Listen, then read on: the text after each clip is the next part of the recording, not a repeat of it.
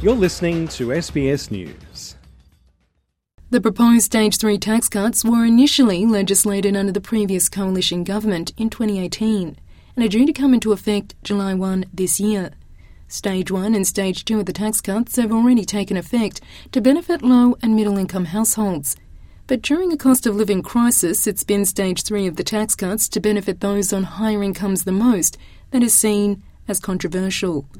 Prime Minister Anthony Albanese addressed concerns during an interview on commercial radio station Kiss FM, saying his intention is that everyone would get a tax cut.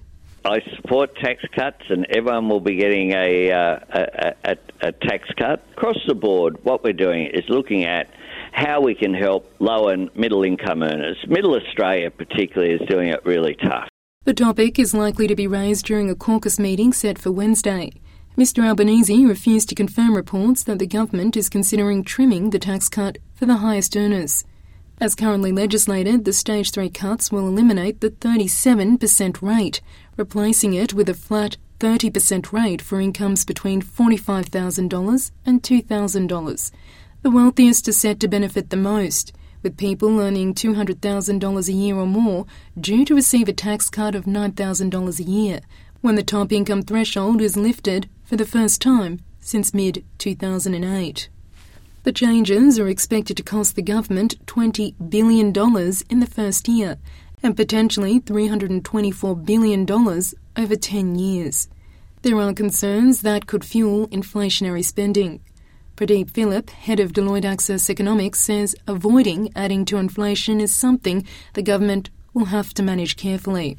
Right now, are there some Australians who are struggling to make ends meet because wages have been flat or real wages have been negative for too long because the tax burden is growing?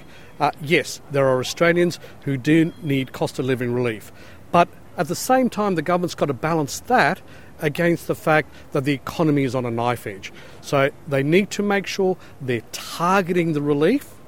They're not giving it to people who don't need the money, because if they do, then they'll incur the wrath of the Reserve Bank. And so what we don't want to see is people get cost of living relief but then whacked by the Reserve Bank.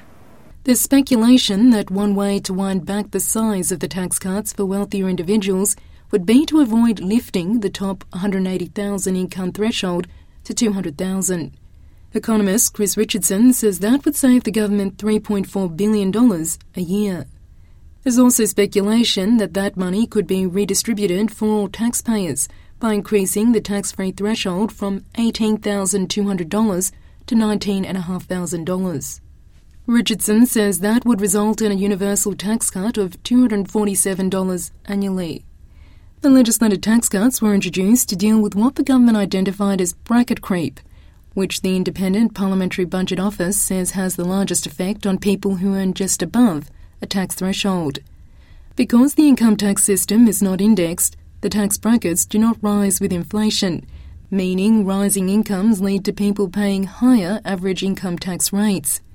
Pradeep Phillip says he believes the income tax system does need to be reformed, and the government should consider structural reform. The personal income tax burden has been rising, and with an ageing population, that's going to be more and more pressure on fewer and fewer taxpayers. So we've got to engineer a tax mix switch. We have to move to a better tax base over the medium to long run in order to raise the revenue that both sides of politics want to use to spend on really important things like health and education, the NDIS and defence.